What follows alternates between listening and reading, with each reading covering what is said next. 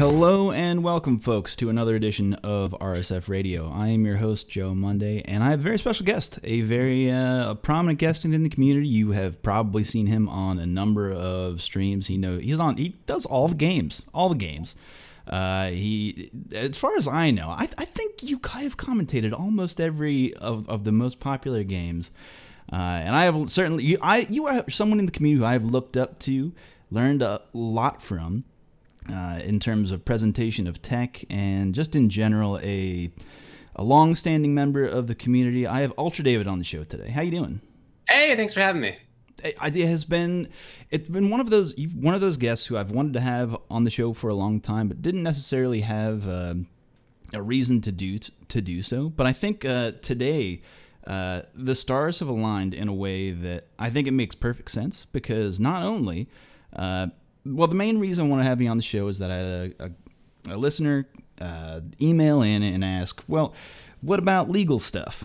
And we'll get to that question in a minute. But also, I mean, I thought, of course, UltraDavid, the FGC lawyer. But also, you have an article on Top Tier that has just come out. And I feel like those two things kind of mixed together, and I think it's a good time to pitch whatever you got going on. But before we get into any of that, before we talk about the legal stuff, what do you have going on? Because every time I have a guest on the show, I have to ask, I have to let you have your time to pitch whatever you have going on, because people don't listen to the very end of the show. They're only going to listen to the beginning. So if you have anything that you want to shill right now, please do so. Well, my legal website is dpgatlaw.com. I specialize in contracts and various transactional law, mostly with respect to like video games and entertainment and pro gaming, or esports, as they say, and various other stuff too, IP. And also, you can watch me on twitch.tv/UltraChenTV and also youtube.com/UltraChenTV, which James and I have actually been doing stuff on this year. And I hope that's been cool. But yeah, we've actually been using that. Yeah, it's like funny that you've been like pretty regular with it this year. Yeah, it's been something that's been around for a long time, but it seems like the both of you are like, wait a minute, is this the year? And it kind of just has been pretty steady on the content. That's right. Yeah, I mean, it's on both of us for sure. That was not commonly done, but schedules are hard, man. It's a fucking nightmare. I understand it. I mean, it's not so onerous. We should have been doing it the whole time, but things get in the way, or one of us isn't feeling well, or whatever it is. So yeah, for now, we're definitely trying to make it happen. All right, no, that's cool. What's your schedule like for Ultra Chin? Well, on the Twitch stream, we stream almost every Tuesday evening, Pacific time. That hasn't been the case over the last couple of weeks just due to other circumstances, but almost always that's when we do it. I think we've hit something like 45 or 46 weekends out of the year, or weeks out of the year, each of the past, half dozen years. So we're pretty consistent. And I stream on it myself in the morning Pacific time. So I typically do that 2 or 3 times a week. Cool. And then on YouTube, we try to upload. We'll upload the Tuesday show on Wednesdays typically now. Right. And we try to upload at least 1 or 2 other things during the rest of the week. Yeah.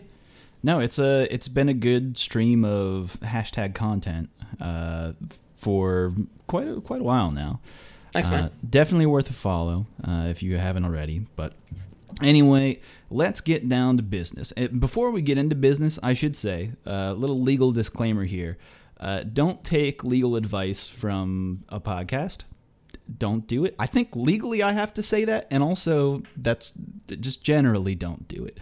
So whatever we talk about here in audio format, this is not a signed contract. This is not. No one is your lawyer. Right. You can't. This will not hold up in court.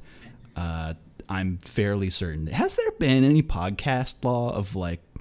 Has anyone brought up podcasts in a court case? I wonder. I mean, I'm sure that's happened in some court case, but if you mean like has a legal podcast ever been, sued because somebody thought that they were giving out legal advice? I don't know that that's happened for podcasts, but I mean, maybe, but the law is definitely settled on that. And it's, there were lawsuits about that with respect to radio shows, a century ago. Yeah. The FCC has that pretty tightly locked. There are the laws around radio, and the things that you like can and cannot do are kind of buck wild. And even on top of that, each state has its own set of rules with respect to lawyers, and they typically prohibit lots of things. It's a very, very tightly regulated profession. All right, but we're not here to talk about podcast law. I'm not in any legal trouble that I know of, but a listener wrote in, and I'm going to read this question verbatim. I think it's a good question, something that I think... It's one of those things where I read this question and I was like, yeah, like this shit's been going on for like the last decade, if not longer than that, of bad shit happening within the community. And it's high time that someone set the record straight and let the people know what's good and what's bad out there. But let me read the question. This is Ryan who wrote in and asks, what are some major red flags that a player should know when searching for an esports team? That's the bare question. And I think that there's a lot to branch off of from that, because I've seen a lot of David, the brand of esports organization that pops up out of nowhere, you've never heard of them, and they present you a contract? I do. I do know that. What's that contract look like?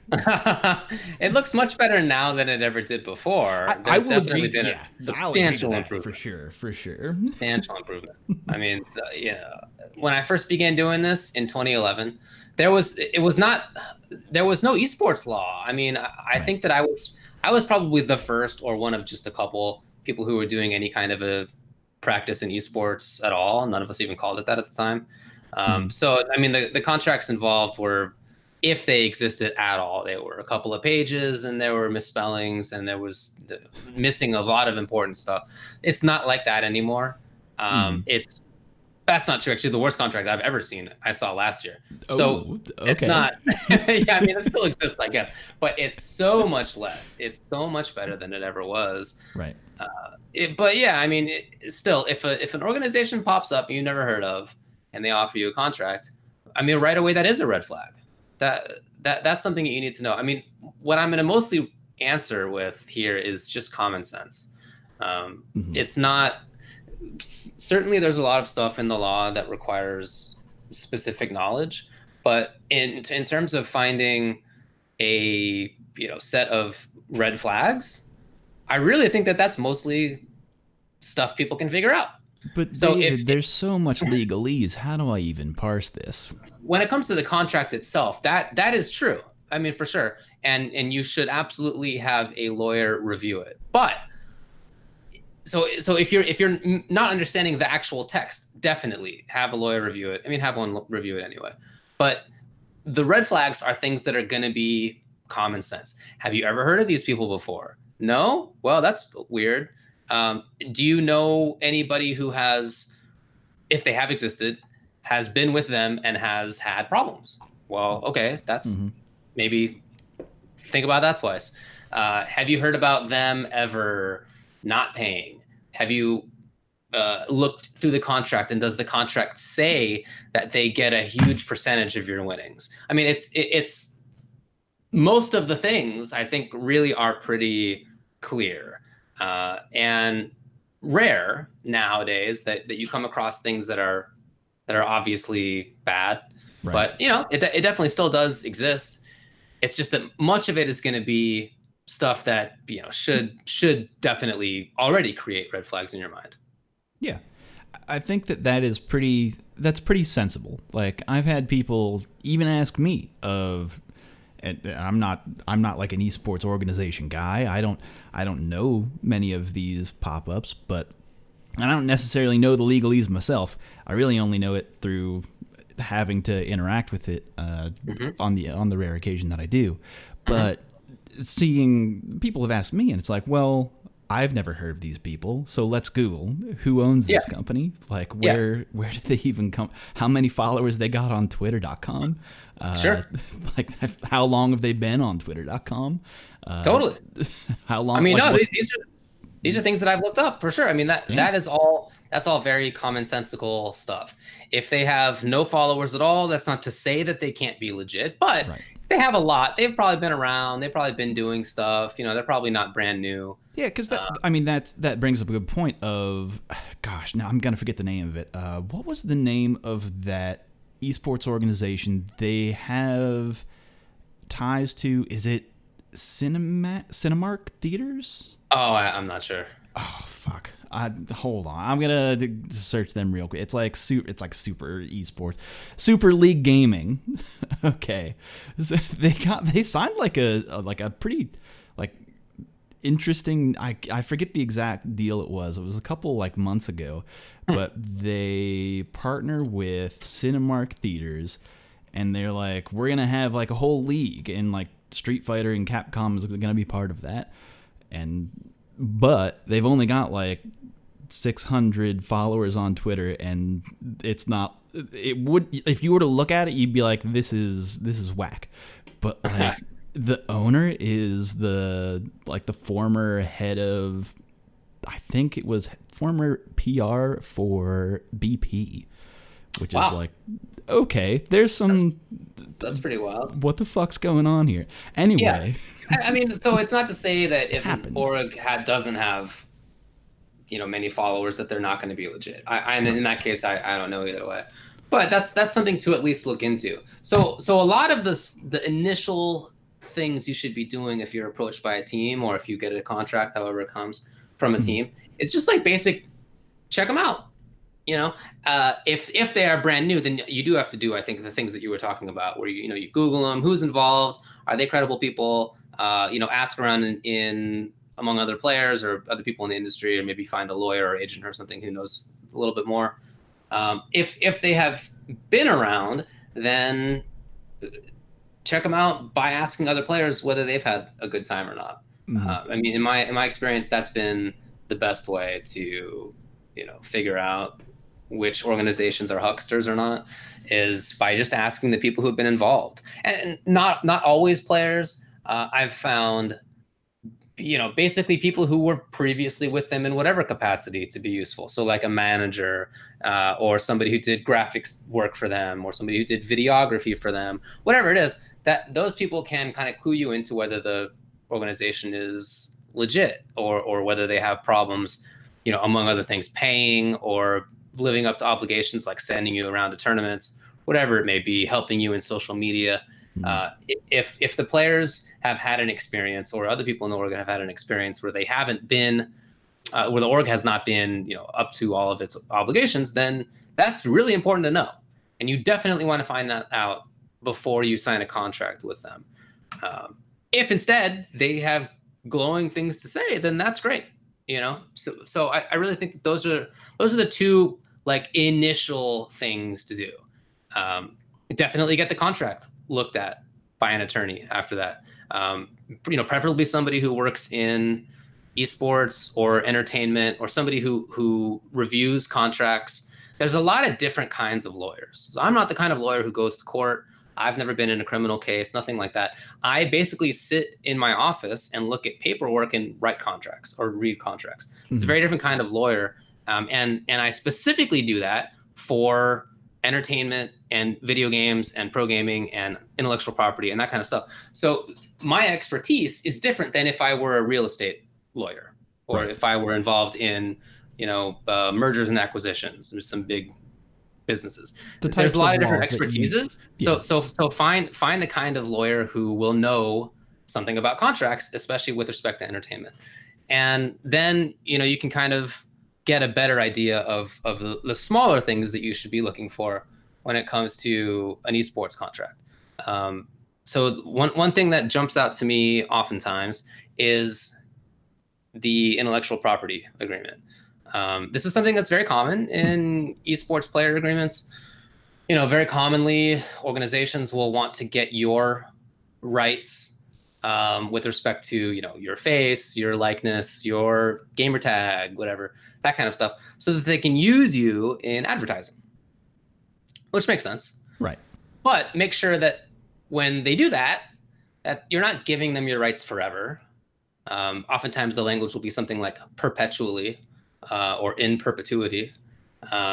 That's not great, because that means that then they can continue to use your face even after you leave the team. And that sucks, just out of principle. But then in terms of the actual value to you as a player, your value to another team in the future is going to be less, because that is to say, the original organization can still use you in advertising and marketing in a way that may cause other people to think that you're still with that team, right, even though you've moved on. And so the new team that you have may have to do things like bargain for the exclusive rights from the original team, or they may have to just put up with the fact that the original team is still putting up ads of you. And that way you're not going to be quite as valuable to them. They have to go through some hoops, or they're just going to be kind of screwed. So really make sure that IP agreement is not forever, that it doesn't apply always, that it doesn't apply in sort of in perpetuity after the contract is over. It's going to hurt your value as a player at that point. It definitely would. It definitely does. And it's not just theoretical. I mean, I know cases of players who in, I think it's League of Legends, signed an agreement very early in League. I think it was season 2 or 3. I mean, early times for that. Mm-hmm. And at the time, it was much smaller, of course. So the players were, not getting paid anything like they can be now. And this player signed away their rights entirely to their likeness, to their, their gamer tag, whatever it is. And that has meant that in all the years since, they have been less valuable to other teams, because what the teams have ended up doing is just bargaining with the original team to get the exclusive rights. But that sucks, because that takes time and money. Yeah. And that is going to mean that they must really want you as a player to get that. Right. And they're not going to give you as much, because they had to spend some of it doing other stuff. Yeah. That just makes perfect sense. Something to keep your eye on. Yeah. Huh. Another thing you really want to look at is just, and this is a general contract rule, is know exactly what the obligations are. What do you have to do in the contract? Are you there to just compete in your video game? Or do you have to tweet? Do you have to post on Facebook about the team, or you're going to a tournament? Yeah. Do you have to make video content? Do you have to stream? Some contracts I see now, in fact, this is quite common, require that players stream X amount of hours per week. And for some players, that's fine. I mean, in fact, it can be nice, right? It sort of forces you to create your own stream. Some teams help you out with the publicizing your stream. That's cool. But for some players who have full-time jobs, that may not be practical. Mm-hmm. It may be something that you don't want. So know exactly what is required of you. Do you have to go to other events to help publicize them? Do you have to go to a convention with them, for example, and be the dude at the booth? Know all that stuff. And same thing for the team. What does the team have to do? Yeah. Is the team just going to be paying for you to go to an event? Do they have to pay for you to go to an event at all? Do they have to pay for you to go to specific events, or is that kind of nebulous? You want as much specificity as you possibly can get, because the more specificity that is going to be that's there, the sort of better your relationship is going to be with the team. I mean, really what a contract is a description of the business relationship. And it can go badly. I mean, the fact that you have a contract doesn't mean it's all going to work out. But if it's more precise, if it's more specific, then you can better know what their relationship should be, what they should be doing for you and what you should be doing for them, in a way that would cause less argument, less friction, right? Being upfront is just going to be helpful. Knowing what's in the contract gives you leverage when you have that conversation of saying, well, it says here that you are obligated to send me to X amount of, this is what you are liable for in the situation. Exactly right. So sometimes I've had players who, come to me, they're upset that the team has not been sending them around to as many events as they had hoped. But looking at the contract, What it says in reality is that the team can send them to tournaments, may send them to tournaments, Right. but isn't obligated to. And even if it is, even if there's some language that's like, yeah, the team has to send you to tournaments. Well, which ones? Does it have to send you to your local? Is that it? Or do they have to spend $2,000 to send you to a tournament in Europe or in Australia or whatever? I mean, it has to be specific. Yeah, if the so that you language can is, make sure that you don't have any kind of quibbles about what the meaning is. Yeah. When the language is vague, it can be exploited in that way. Or another thing about, you mentioned like content creation or like making videos, is who owns that after that? Do you own it? Do they own it? I feel like some of that matters. It definitely matters, yeah, and it's two different questions as well. Who owns the video that's created is different than who owns the channel.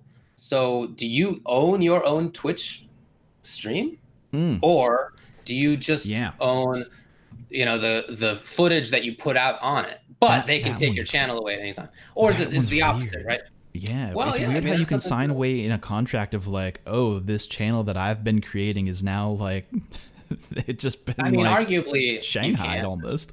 Like maybe you can't based on Twitch TOS terms of service, but maybe you can. And why bother getting that controversy involved at all? Right. Yeah. Why bother with that? No, yeah, just be specific. So if the contract seems like it's being weaselly, this is going to be something that, of course, is easier for a lawyer to figure out. But you can definitely read it through. And if it seems like it's not being specific, then that is a red flag. It may not mean that the team has bad intentions. It may just mean that they didn't think that they needed to be as specific in a certain situation. Maybe they certainly have the intention to send you around wherever you want, but it's going to be better if that's in the contract, because that will make it clear to absolutely everybody that there's no bones about it, that they definitely have to. So, doesn't mean that the team's bad if they don't have that stuff. But where I do become concerned is if you bring it up saying, I'd like more specificity, and they say, we don't think we need that. I begin to get a little worried when that happens. And that has happened. Right. The pushback from the owners. I just want to say something that has helped me folks who have listened to this show know this for a fact, but I'm a dummy. I'm a dullard. I'm an idiot.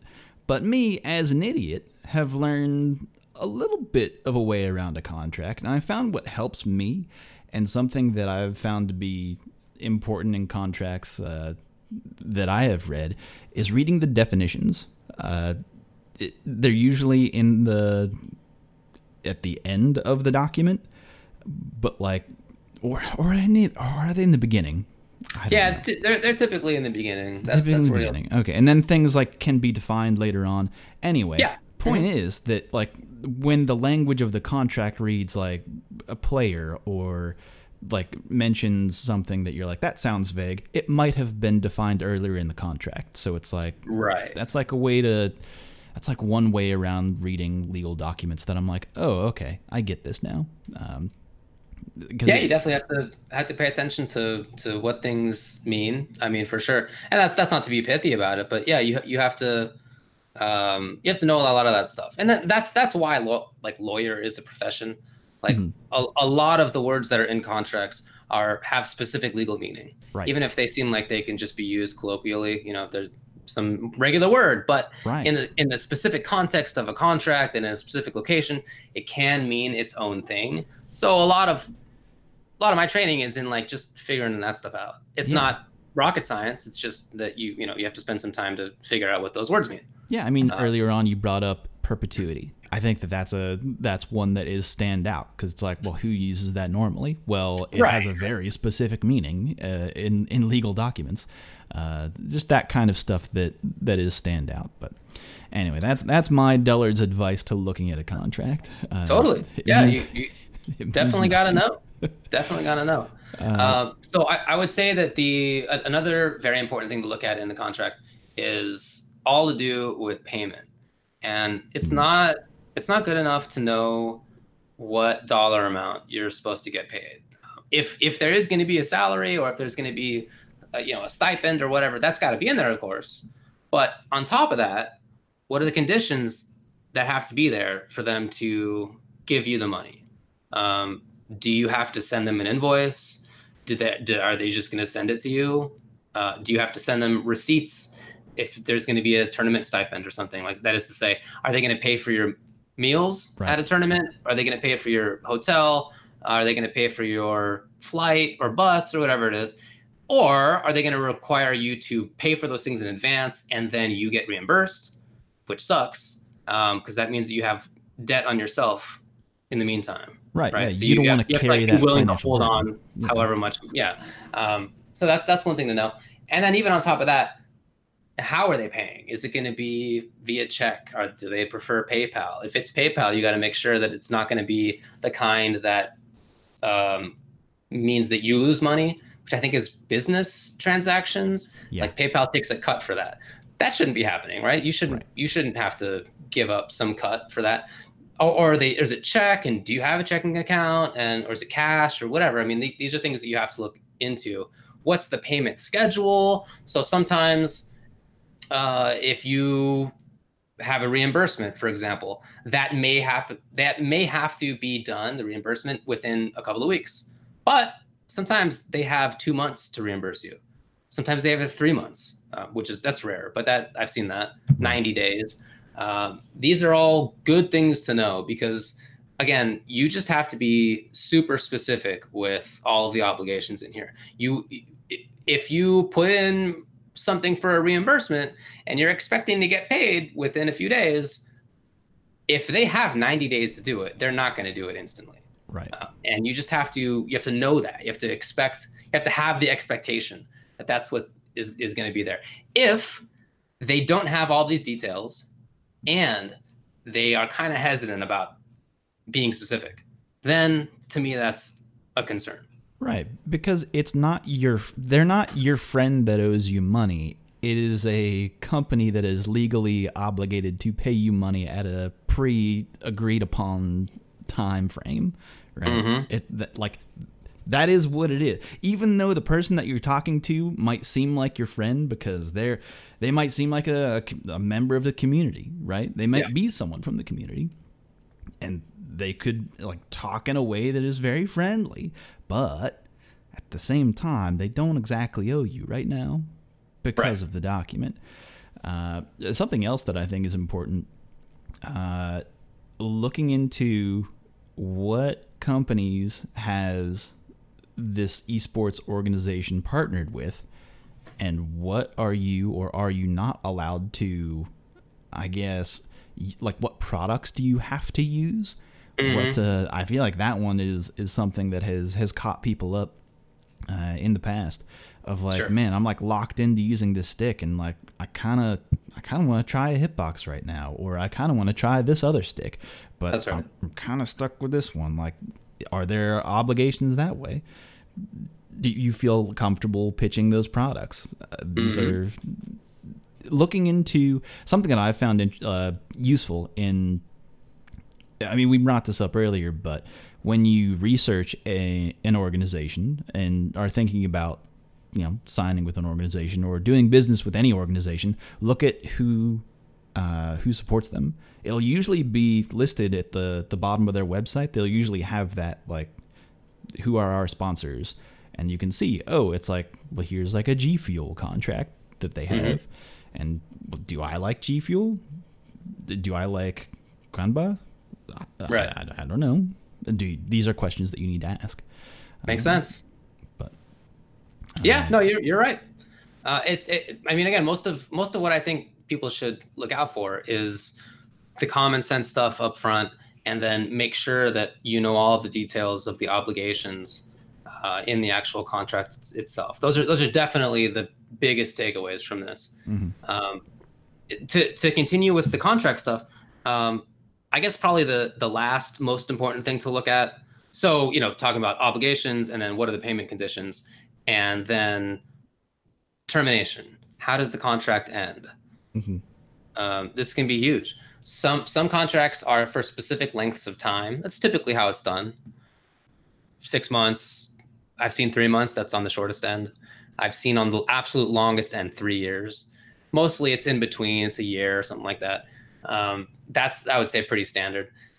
And what are the conditions for it ending in addition to that, like length of time? Right. Can they drop you whenever? That's very common. A lot of contracts, a lot of teams have contracts that say that they can just drop a player for whatever reason. Literally, the language is like at you know, will. they're at will, at their convenience, with or without reasoning. You know, sometimes it's very obvious, and that's bad for you because that means that, you know, you don't have a long-term contract effectively. You could be let go at any moment. So if you are hoping to go to Evo next month and all of a sudden the team drops you today, well, you no longer can go to Evo maybe. I mean, the fact that you don't have certainty is bad news. Oftentimes these contracts will have something like, well, we can let you go whenever, but we have to give you notice. And that notice can be like 2 weeks or it can be a month. You know, that is to say, like, they have to let you know in advance before they're going to drop you, but that's still not very long. Right. And you have to think about that as being what the real, like, length or the term of the contract is. Even though it says it's a year-long contract, it's really a month, and it's month to month, and they can at any moment let you go 1 month from when they let you know. So that's something to, you know, you don't want that. Ideally, you want certainty. It's hard to get certainty, you know, to be frank. Mm-hmm. That's typically something that has to be bargained for, and, you know, the more leverage you have, the more likely you are to get it. But at a minimum, you don't want to be let go tomorrow without any notice. And ideally, you'd like there to just be, you know, some greater length of time, the best that you can get, but not zero, hopefully. In addition to that, can they let you go if you know, flout what's often called a morality clause? So a morality clause basically says that you can't do something that would fly in the face of, you know, morality or of the value of yourself to the team. So if you say something that's racist, right now everybody hates you, you're not valuable to the team anymore. They're going to drop you. What contracts have that? A lot. Almost every contract has that. Okay. Yeah. I mean, they better. I jest, but yeah, there are heated gamer moments out there. You know how it is in esports. I do. I definitely do. Yeah. I mean, that's come up. That also is not theoretical. That's happened. No, that's true. I mean, I know true. I have had clients on both the team and the player side where that has come up. So that's maybe not racism specifically, but like being a jerk in whatever way. Yeah, the way that you carry, like gosh, how is the verbiage usually? It's like carrying yourself in a manner that would disparage the name. Yeah, right. So that. Like non-disparagement clause is maybe what you think of. Yes. That is to say that you can't do something in public or say something in public that would, you know, cast major doubt on the team, or that would make the team be viewed negatively in the public eye. Yeah, that is also pretty common. Right. So a lot of these things with respect to like morality clause and non-disparagement is just, you know, don't be a jerk. They're typically pretty easily satisfied. Right. But you will want to know that. You'll want to know that either way. Like what are the conditions where they can let you go? After the contract is supposed to end, is it over? This is pretty common. It's pretty common that there are auto renewal periods in player contracts. So it may say that it's for 1 year, but not infrequently, they'll also say, and the team can exercise an option to automatically renew the agreement for an additional year. That's up to them. Typically, they will also give the player an out, but you have to let them know like pretty far in advance, oftentimes, that you don't want to be picked up again. Like if it's a year long, typically you got to let the team know 1 month in advance, sometimes 2 months in advance, that you do not want to be renewed again. So that's something you got to look into. I mean, that's something you have to know right from the get-go. And if you think that things are not going well, then you got to let them know in advance. Another thing to look for after the contract is supposed to be over is, do they have the right of what's called first refusal? So say some other team comes to you after your contract's over. This other team would like to give you a great deal. They have better money. They have better obligations, right? Other stuff that you really prefer.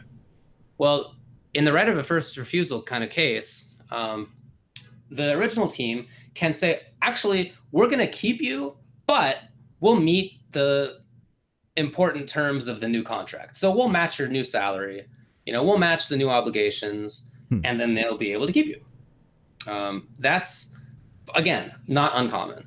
So if you don't like the team, you have to let them know, again, far in advance, that you don't want to come back. Now, you could just decide to not sign any agreement. You could just be like, I don't want to do esports anymore. You could definitely do that. But so that it's not like you're some indentured servant forever. Right. But you cannot sign an agreement with that new team right away if the original team wants to match the terms. And you got to know what terms they have to match. Is it just salary? Like say it's the new team is like, oh yeah, new salary. We'll send you to every single tournament. We will help your social media. We'll help your stream. All this great stuff. What part of that counts as the things that the original team has to match? Salary, almost certainly. Right. But what if it's not however many tournaments you're going to get sent to? What if it doesn't count? What if the stream help doesn't count? These are things that you want to know in advance also. So like what I've been saying, you just have to know as many details as you can about what the obligations are, what the relationship is between you and the other side. And, a team that has an auto renewal or right of first refusal does not mean that they're shady. In fact, that in my experience, teams that have thought about that legal side of things are probably not the shady ones. They're more typically like people who have done their homework. They kind of know what business is. But if that kind of stuff might exist and they don't want to clarify and they specifically, would rather it be kind of nebulous and unclear, then, like I've been saying, that's when I become more concerned. Right. Something out of my own curiosity. What's your experience with contracts that have language about injury? I think that's pretty common, especially now. Personal injury. Let's say that I'm a player, my wrist blows up, or something happens. What are the legal obligations there? It's pretty rare that there's going to be, some substantial legal obligation on the part of the team. Almost always, at least in fighting games, almost always players are independent contractors in the US and not employees. And they're very, very rarely given any kind of health insurance. That's definitely more common among teams that have the players listed as employees. But the teams that have players listed as employees are usually in other esports, like the League of Legends and Overwatches have to have the players as employees. That's mandated by their league structures. But nothing like that exists in fighting games. No. And the time obligations, to be frank, are way more onerous on League and Overwatch and other teams that have to, arrange times to practice in these team esports. Many times they're living in a certain house. They have a coach. It's just a very different situation than in a fighting game, which is a lot more, whenever kind of thing. Whenever you want to be playing is fine. So no, I think it's really rare that there is something that says that you would be covered if you have an injury. Much more common is that it specifically says that you understand when you are becoming a player with us that there is some possibility of injury, that maybe you get injured playing, maybe you get injured traveling, maybe you get injured at a venue, whatever. And if that happens, you can't sue us. Right. We don't have any liability as the team. I think that's a lot more common. That's fair. Just a little curious, because I know that would, again, probably be more on the Overwatch, the PC gaming side of things, because using a mouse is murder on your hands. Humans aren't meant for mouses. It's kind of weird how that's worked out. I have a vertical mouse that I highly recommend. Oh, really? Vertical what's the structure of that, actually, out of curiosity? It just puts your hand, rather than your hand being kind of flat with your palm like kind of face flat down, it just has it kind of move your wrist to 90 degrees to the outside. And that's just kind of where your hand rests, like anyway. Like it's just a comfortable spot. You're like holding are you in like hold a glass mode? Yeah, you're kind of holding a glass, yeah. Okay. I think that paints a mental picture for me. Yeah. As someone who is currently holding a glass. There you go. That's a lot more. That feels better. That's what I got. Yeah, Speaking of, this is kind of an aside, but ergonomically, I feel like fighting games are a lot different than other esports. You see a lot because like there's a lot more players who have longevity in this, where like the hitting buttons doesn't necessarily do a lot of physical harm to your hands. Probably more so on the joystick hand, but people are playing hitboxes now, so who gives a fuck? Yeah. No, I mean, I agree. I think that it's definitely better ergonomically. But I would say that, I mean, in my own opinion, the reason for the longevity of players in the FGC is that we've just been around a lot. Like Sako is 40 or whatever, right? And he's about the absolute maximum oldest you can be and have grown up playing fighting games. He doesn't get any older than that. Like before, Sako just weren't fighting games. Like fighting games didn't exist before. They just didn't exist. They didn't exist. Grown up with. Yeah, I mean seriously. Yeah, exactly. So he's kept playing. Most people have not, right? But he and a couple other people, GamerB is like the same age. But there's nothing like that if you're like a MOBA player. MOBAs were invented 10 years ago, maybe 12. Right. If you grew up playing a MOBA, you just cannot have been Sako's age yet. So, I mean, I really think it's more to do with the fact that fighting games are basically on the forefront of competitive gaming. See, I would almost make it. I mean, that's probably definitely part of it, but I think that there's also an argument. I mean, this is aside from legal conversation. This is a total aside. I digress. But I think there's a better argument to be made of the way that the decisions that are being made are much different and at a different pace than like MOBAs or any kind of like even like a first-person shooter.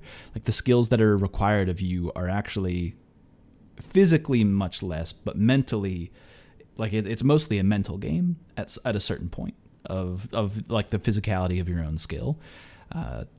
But maybe that's just my biased opinion because I don't know much about. I don't know the meta of League or Overwatch or anything like that. But I used to play real-time strategy games really seriously, Brood War and Warcraft 3 and stuff, and I've always felt that they're pretty similar in terms of execution requirements with fighting games. Really? Yeah, man. In those games, you record actions per minute or APM, and the best players are getting a few hundred or so. But they count for everything. You know, every click of your mouse and every push of a button is something that's included. Right. And if you were to consider how many actions per minute by that metric a Marvel player has to do, I think it's like the same. I mean, you if you're in a hitbox versus a stick, it's going to be easier to find. Right. Each push of a button that's directional or an attack, you're absolutely constantly doing it. You're never not doing it in a game like that, whether you're moving or playing defense or playing offense or whatever it is. So, I mean, personally, I think that it's all pretty similar. But StarCraft wasn't invented until the late 90s. That's when RTS games really blew up at around the turn of the millennium. That's almost 10 years after Street Fighter 2 came out. So there's just not going to have been a Sako who grew up playing RTS and be the same age that Sako is now. I mean, maybe there will be. I expect that kind of thing to happen. But yeah, I want to see what the market looks like in 10 years. Like, who are our old League players? Yeah, I mean, I fully expect some players to be in their 60s and 70s and playing, just in the same way that professional musicians reach that age and surgeons reach that age. And I don't really know why, like, fighting games and MOBAs can't be like that. Yeah, I mean, I guess the argument to that, and I don't necessarily follow Dota that much, but wasn't the team that won the international built of like older players? Oh, I don't know, man. I feel like there was a story that was like this team, they were a ragtag bunch. They were like the leftovers, and they came in. And, oh yeah. I don't know if it was the international. I don't know. It was some. Hey, if you're a listener to this show and you know what the fuck I'm talking about, let me know about it because it sounded like a very a story that I could relate to. Something that, I guess it's like a team that no one expected to do well because it was older players and like people who had filled in, and then they did well. Maybe there's an argument to be made for people who are into MOBAs and such, where maybe there is longevity in your career, but yeah, maybe they just need to make a mouse that fits for you for the long term, all honesty.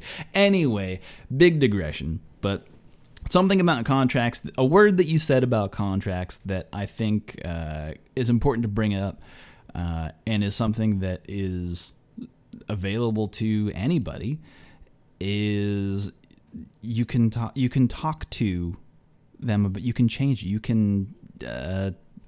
can negotiate your contract. Oh yeah. Do not view contract offers as being like just getting the text that comes up when you open a new video game, right? You have to press accept on an end user license agreement. I read I read all those TOS. I mean, I never read those things. So, it's not like that. You definitely can push back. Now, how well you can push back, of course, is closely tied to how much leverage you practically have. If you are an Evo winner and you have a big social media following and you stream a lot, and those are factors that are going to get you a lot of ability to negotiate and sort of get the deal that you want. If you don't have that stuff, maybe you could still have some leverage. But as you sort of go down, I've made a top 8 last year, that degree is going to get you less and less and less leverage. But still, almost always there's a little bit. And it's almost never been the case. I think I can think of only 2 or 3 examples counter to this where I've asked for a player to get some kind of change to their agreement and where the team just denies it. I mean, what I'm asking for is tempered by how much leverage I think that I have on behalf of the player. So I'm not asking for somebody who has never won a tournament to get what somebody who was won Evo would get, right? So I'm not kind of shooting for the moon. But in terms of asking for reasonable things, yeah, typically teams are pretty cool about that stuff. And to the extent that they push back, it's often on things where, like, I understand why they would push back. It's at least in the last, several years, it's really become like this, where the people who tend to be involved, they're like usually just trying to run a team reasonably, and typically are not trying to, fleece people or kind of steal money or whatever it is. It's become less common. Yeah, so yeah, I feel like the paths that have been laid out are at least more obvious, where, I mean, fuck, man. Like, it's been going on forever, where there have been, I mean, how many stories have there been of, like, this esports organization that lasted for 2 years and then is gone? Like, that shit just happened. We're seeing less and less of that as time progresses, and I think that the way that teams are run, and I think from a legal sense, as you've stated, that the contracts have actually gotten a lot better, which is, I think that's great news for sure. For both the players and for the organizations that are out there, and just for, like, the community in general. I don't know, but anyway. So I guess I would say one last thing to look out for when it comes to a contract that does kind of make me suspicious is make sure that it applies to your particular situation in terms of your game. It's pretty common still to find a contract that's built for some team esport that is given to a fighting game player, which is definitely not a team esport. And that's going to come with different stuff. So these contracts will often say things like, you have to be present for practice. You have to be available at least X or whatever amount per week so that we can get practice in. You have to listen to the coach. The management decisions are up to the team. They can bench you. These things don't mean anything in the context of a single player video game. I mean, David, we paid our lawyer once for the template. Why would we want to pay him again for the fighting game template? So that is exactly what's going on. And so the reason that makes me suspicious is if they don't have the money and time to make sure that they are keeping things appropriate to your particular situation, then I'm not convinced that they have the money and time to properly run a team and do all the things that they need to do to make the team successful and to make the player successful, to send the player around, to pay the player whatever salary if there is one. To understand the community that... Yeah, to understand the scene, right. Yeah. It's the whole so thing. I've typically found that when I bring this up to teams that give a sort of team contract to a single game player, that they're usually pretty cool about it. And they say, oh, our bad, we didn't realize, or you're right, something like that. That's usually been my experience when it comes to that. I've only a few situations where the teams have just said, yeah, it's fine, sign it anyway. And in those cases, I'm not enthused about my player signing for those. Right.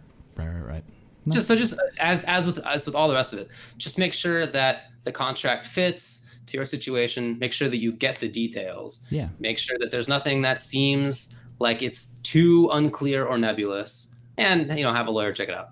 I feel like that's a good sniff test. And honestly, if you're at the level where you are approaching larger companies, it is entirely worthwhile to approach a lawyer about it as well. Have someone on your side who can speak to that language and understand it if you don't. But all right. Anyway, I think that man, we talked about law for pretty long, actually. Took up a big chunk of the show, which is fine. I mean, I think that that's good information to get out there. I'm glad we did.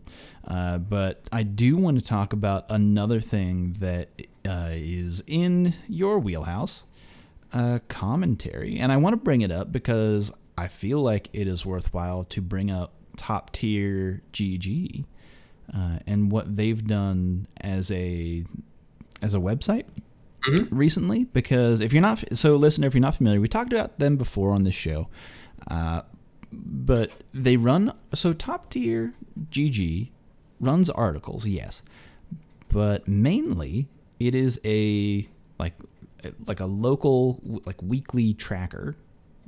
If you've got tournament information, you can send it to the people at Top Tier GG, and it will be on the list among other tournaments as well. But they reach out to the community and they do stuff like this. But you have recently written an article about commentary, specifically commentary across multiple games. So if you want to maybe speak to that for just a moment, maybe not summarize the article, but what was your experience in that? So I know the guys who started Top Tier. I've known them for many, many years. Mm-hmm. There are a couple of players in SoCal who I guess aren't so much players anymore, kind of moved on from that aspect of the FGC, but are definitely still around. Yeah, man. I mean, for sure. So they're definitely still around. They're trying to find some other way to help the community is essentially what it is.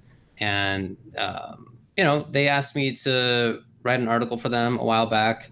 I was super late on delivering that, but it finally did get it out. In pure FGC fashion, you were late. Yeah, no doubt. I did get it out to them. I mean, I for a couple of reasons. One is that I think it's an interesting article to think about and to write. And, I really am interested in helping people learn how to commentate.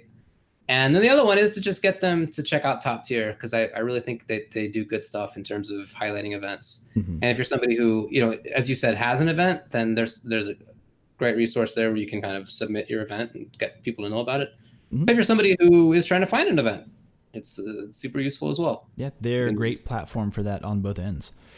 Something that you said in the article that I'm in 100% agreement with is when you are specifically learning a game, or maybe you don't know about a game that you are in front of a microphone having to talk about, is that, and I've given this advice before, ask questions. Yeah.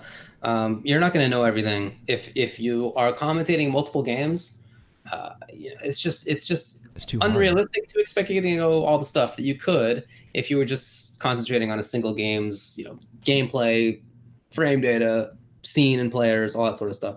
Mm-hmm. So if you are in a game where you don't feel quite as confident, then don't be afraid to ask your co-commentator questions or to ask the chat questions. Mm-hmm. If it's kind of a smaller stream, you may ask the chat. If it's a bigger stream, maybe you ask for people to get to you on Twitter, something like that. But yeah, don't be afraid to ask questions or just to throw it out there into the void and not even specifically directed to somebody. It's okay to admit that you don't know everything. In fact, that's definitely better than to, fake like you know everything and come out and say something wrong. Yeah, you come out as a fraud. To say something wrong is the worst. I mean, nobody wants to do that. That is embarrassing for you as the commentator. And if you do it too often, it's going to make people think less of your knowledge. It happens to all of us all the time anyway. I mean, none of us gets everything right. But if it's something that is happening too often, then people will know and they'll notice. Yeah, if you're gonna swing for the fences, like, you should be sure of your target, because pretending that you know is people. They can sniff that out, and the internet doesn't forget. Trust me, I'm on Reddit. Yeah. That shit sticks around forever. For sure. But asking questions that can also create a dynamic between a co-commentator that you might not have experience commentating with. That's just another possibility or another route that you could take when being thrust in front of a microphone to talk about a game that you might not be fully aware of. For sure. And this isn't something that I specifically addressed in the article, but another aspect of commentating multiple games is that you're going to be commentating with many different people. Mm-hmm. It's not the same person, because you're going in and out of different scenes, essentially. And that means that you have to learn how to commentate with different people. It means you have to learn how to commentate with different styles, with people who maybe prefer to do the informational role, or maybe prefer to do the excitement, or maybe they just want to do both. And, that's learning how to do that is its own skill, and is probably almost as important as the advice that I put into this article about the game itself, and knowing the scene, is knowing how to commentate with people who are different and have different styles. So, the reason I bring this up is that in mentioning this question thing, you're right that it's something that can help build a relationship with the other commentator. And that's especially true if you know that the other person does know the game really well. If you find yourself somebody who is an expert in whatever the game is, and you don't consider yourself an expert, then it's an easy way to, kind of create the role of, this person's the expert. I'm here for other things, and I know some stuff, and yada yada. But for the information, turn to this person, and that's not going to make you look like you are a worse commentator. It's just going to make the dynamic more important. Because more often than not, there's probably someone watching that stream that has the same question as you. Sure. Who can't ask it in the Twitch chat because Twitch chat, it's just moving too fast or whatever, or they can't for any number of reasons. But it's these little things that you can do to make it a more enjoyable experience for everybody, and also make up for the knowledge that you lack. But that was just one aspect of the article, and it's a good little thing, and I'll link it in the show notes for people out there. Before we end this show, though, we're getting down to it, and what I want to bring up is, just kind of lightly, I don't know if we want to or have the time to really dig into this topic, but Evo numbers have been finalized. The information is out there. Hey, David, Evo's a big tournament. Pretty big. It's pretty big, huh? But I heard that there might be some dead games. Are there? Oh, yeah? Are there? I don't think so. I don't fucking think so. Dude, look at these numbers. It's ridiculous. Holy shit, dude. I mean, to be fair, so you're on Reddit more. I haven't seen many people actually say that something is a dead game. I've seen it in a chat in like a couple of situations, and I'm not sure that they're being serious. So I don't want to give too much shrift to this thing about it being dead games, because I'm not sure that is actually out there as like a main opinion. And if it's just all us being like, oh, make sure you don't think it's dead games, then why bother? To that end, I'll say I have seen it on the Reddit.com, because listen, man, I've seen all the crime and villainy that there is. It's in there. I'm looking at you, the website that we're not going to talk about that anyway. But these numbers, though, it is, to me, when I see these numbers, and I'll link this in the show notes, and you've probably seen them already, listener, but damn, dude, there's so much to be happy about. It is, think about this, almost 3,500 people signed up for a fight to compete in one fighting game this year. Smash Ultimate bringing in the fucking buku, dude. That's, how are, I'm trying to think of the logistics of running that tournament. right? Right. Like, how early do you start? How many setups do you have? Like this, like that number is more like less of something to be excited about, but more of like, this is a fucking problem. Actually, how do how do we move this number of people through to get to a top 8 on Sunday? Is like, that's just a logistics nightmare. But I bet, yeah. But they did do the 5,000 plus person Street Fighter V tournament, and they made it through that. That's true. I mean, look, not everybody who signs up is actually going to be playing, and I don't know what percentage of the 5,000 actually ended up being there. See, I've heard like not actually that high. Oh yeah, that's actually something that has been, I've seen that a lot of people saying like, oh, like Street Fighter V had 5,000 year one, and I'm like, yo, I don't know if you saw like if. Here's like my gut response to people who say that is like, were you at pools? That was like the easiest year to get through pools ever. Exactly. Yeah. So because you had to win one match and you were through something. I know someone who won one match and made it out of pools. Yeah, I mean, for sure. But they do have to plan for there to be 5,000 plus people. They do, like, their plans have to, they can't say, oh, well, some percentage are not going to be there. That cannot be the plan, because that would just invite disaster. So they definitely planned for 5,000 plus people to be there. This time they have to plan for 3,500 people to be there. Will they all be there? I mean, maybe most, you know, I'm sure it was most for SF5, but was it 75% or 51%? I don't know which most, right? And in this one, it's probably going to be like towards the upper percentage. Probably. But still, they have some experience in doing giant tournaments, so I think it'll go fine. Each year they learn more anyway, and they have a giant space to do it in. What was your gut response after looking at these numbers? My first response was I was surprised that Sam Show got over MK. Dude. Yeah. I am right with you on that. Everything else made total sense. We all thought Smash would be number 1. It was going to be either SF5 or Tekken at number 2. I didn't really know which. I would have, been not surprised by either. Mm-hmm. I figured that, BB Tag would be last. I figured Caliber would probably be second to last. Like, most of this, I think, is pretty believable, expected. I'm a little more surprised about Sam Show beating Mortal. Yeah, most of this follows trends of what we've seen from prior tournaments, like on a month-to-month basis, even fucking on a week-to-week basis based on ranking events, or even from yearly events. But Sam Show. Yeah. Yeah, I think that's awesome. That's so many.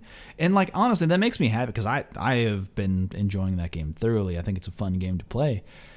It's one of those things where, like, I almost remember people seeing, you're going to have Sam Show at EVO before it's even out. Like, what the fuck's that about? And it's like, well, I mean, people showed up, so obviously. Yeah, I mean, that happens every year. That happens every single year. There's some game that's announced before it comes out. It was BB Tag last year. Mm-hmm. When BB Tag was announced for EVO, I thought that was dumb.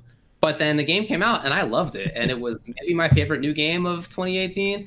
I loved it. So it ended up being great. But it happens every year. Mm-hmm. Nobody made any bones about MK11 being announced, right? It was like we all knew it would be a big... Like, that's fine. That happens every single year. So for Sam Show this year, I didn't have any qualms about that it was announced before it came out. Mm-hmm. These things are not surprising. It's just like,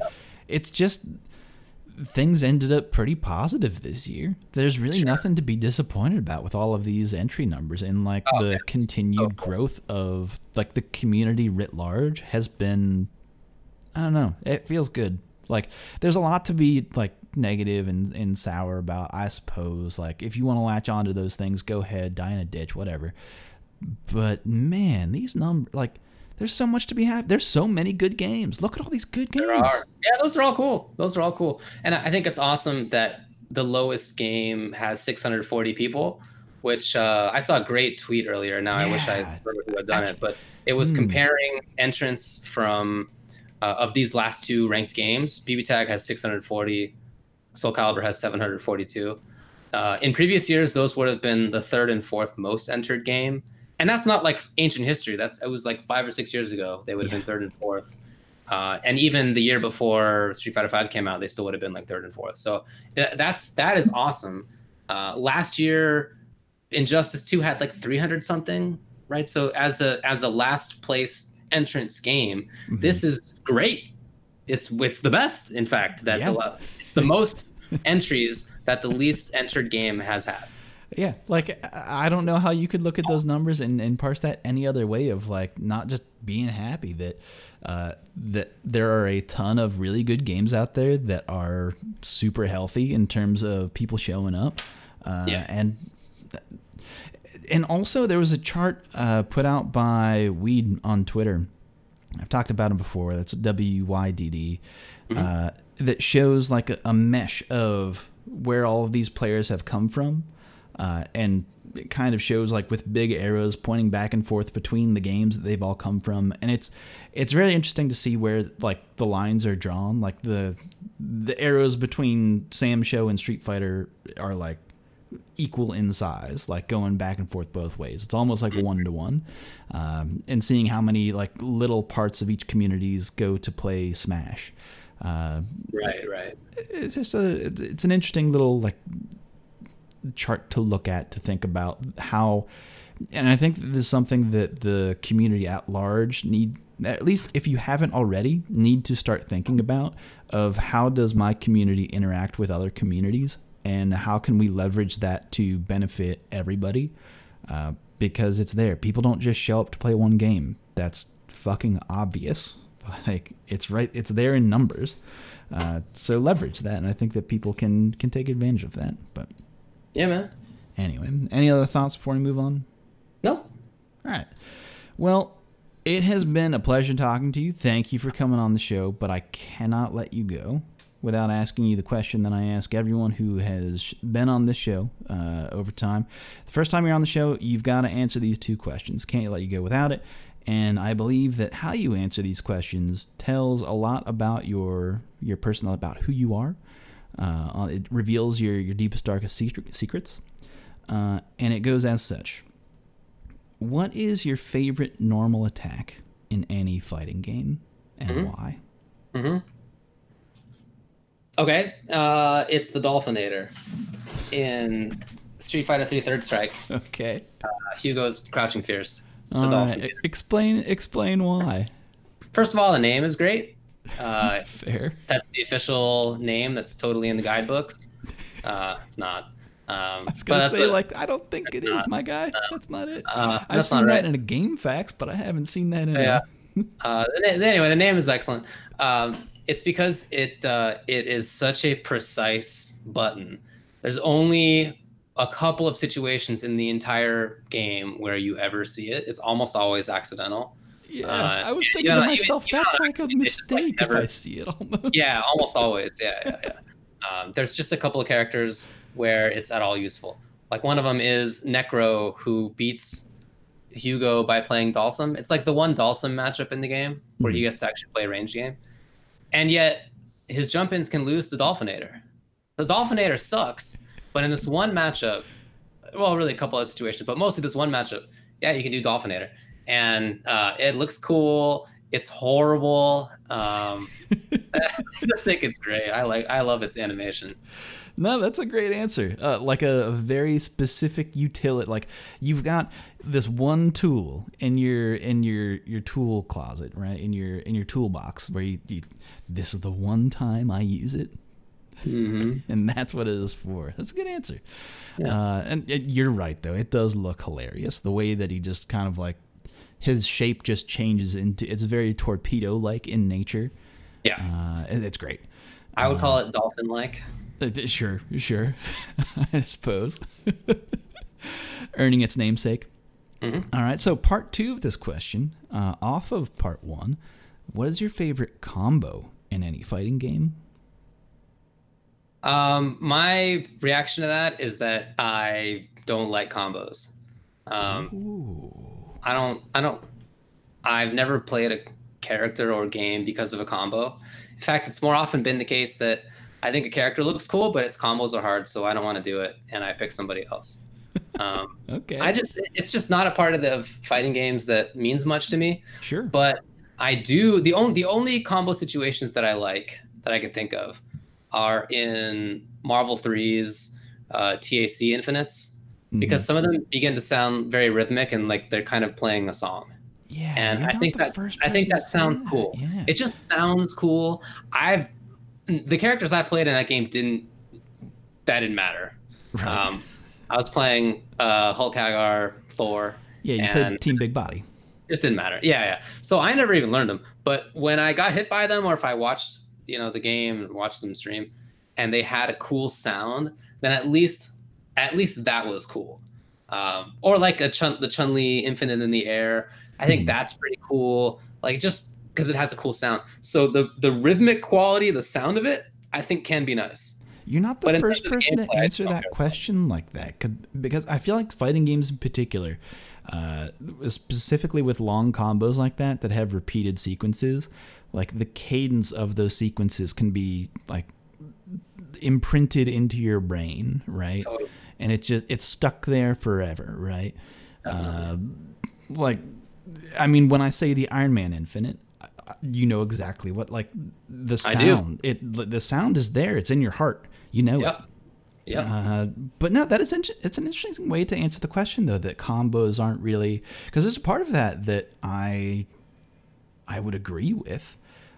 There's something to, maybe not with specifically like not combos, but like where a character does not rely on combos, or if you do get a combo, it's like a 2-hit combo that's like, damn, you see that 2 hits?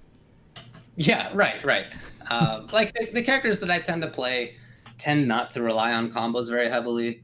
I tend to play grapplers and zoners, and they just like tend not to have big combos. But that's not accidental. Like when SF4 came out and people started doing able combos, step kick into stuff that was very tight link, I just quit playing that character forever, even though he had a command grab, and I was like, oh, this character's kind of cool. But then that happened, and I just was not interested. So yeah, that's not what I play the games for. I've come to learn about myself that I don't actually want a game that has no combos necessarily. Although I don't want a character that relies on execution. Right. But I kind of like the idea that, there's still some element where I could drop it, or where a game may have a character that's not my character that does have big execution requirements, because some people really do like it. And although that's not for me, like, I like that exists for other people. And how can be balanced between a game where it can have both types of characters, where you could be keeping someone away with errant hits for an entire match, or get in one time and kill them with one combo. And having that dynamic within one fighting game can be interesting. Cool. It can tell a good story. I agree. But all right. So, David, thank you very much for your time. It has been a pleasure to have you on, talking about the legal end of things. But something that is not, again, want to reiterate, this is not legal advice. Correct. Do not reference this podcast, and if you are taken to court, I will not show up. Same. I'm not anybody's attorney unless I've signed a representation agreement with them. Not going to be there. You can't reference us in any documentation. Please do not do so. But that is a show. Before we end it, let people know where they can find you on the internet. One more time. Yeah. Although I'm not your lawyer from just this program, you can definitely check out my legal website, and I may become your lawyer. You can be their lawyer. That's the thing. It's doable. Check it out at dpgatlaw.com, dpgatlaw.com. I also do streams of various fighting games. I guess nowadays it's basically only MK11 and SF5, but Sam Show, that's true. That's at who you playing in Sam Show? Who's your go-to? I don't really like the game that much, but I have been playing with friends a lot, and I've been playing Tam and Alfred. Yeah, I think he fits. Like, again, as somebody who wants to do zoning and grappling, I think he makes sense. So. Anyway, so twitch.tv/UltraChenTV and youtube.com/UltraChenTV. All right. And you can find me at Super Joe Monday or at RedditSF on Twitter.com, or just head on over to R Street Fighter and I'll find you. I'm there. That's how you hit it up. But that's a show, folks. Thank you for joining us on another episode of RSF Radio. We're here every Thursday. Don't forget about the tournaments, which are Mondays and Fridays, which we've had great attendance. If you want to talk about dead games, man, we've had so much attendance. It's been so good the last couple months or so. People are excited to play fighting games. But other than that, that's a show. We'll see you again on another edition of RSF Radio. But until then, take care, folks.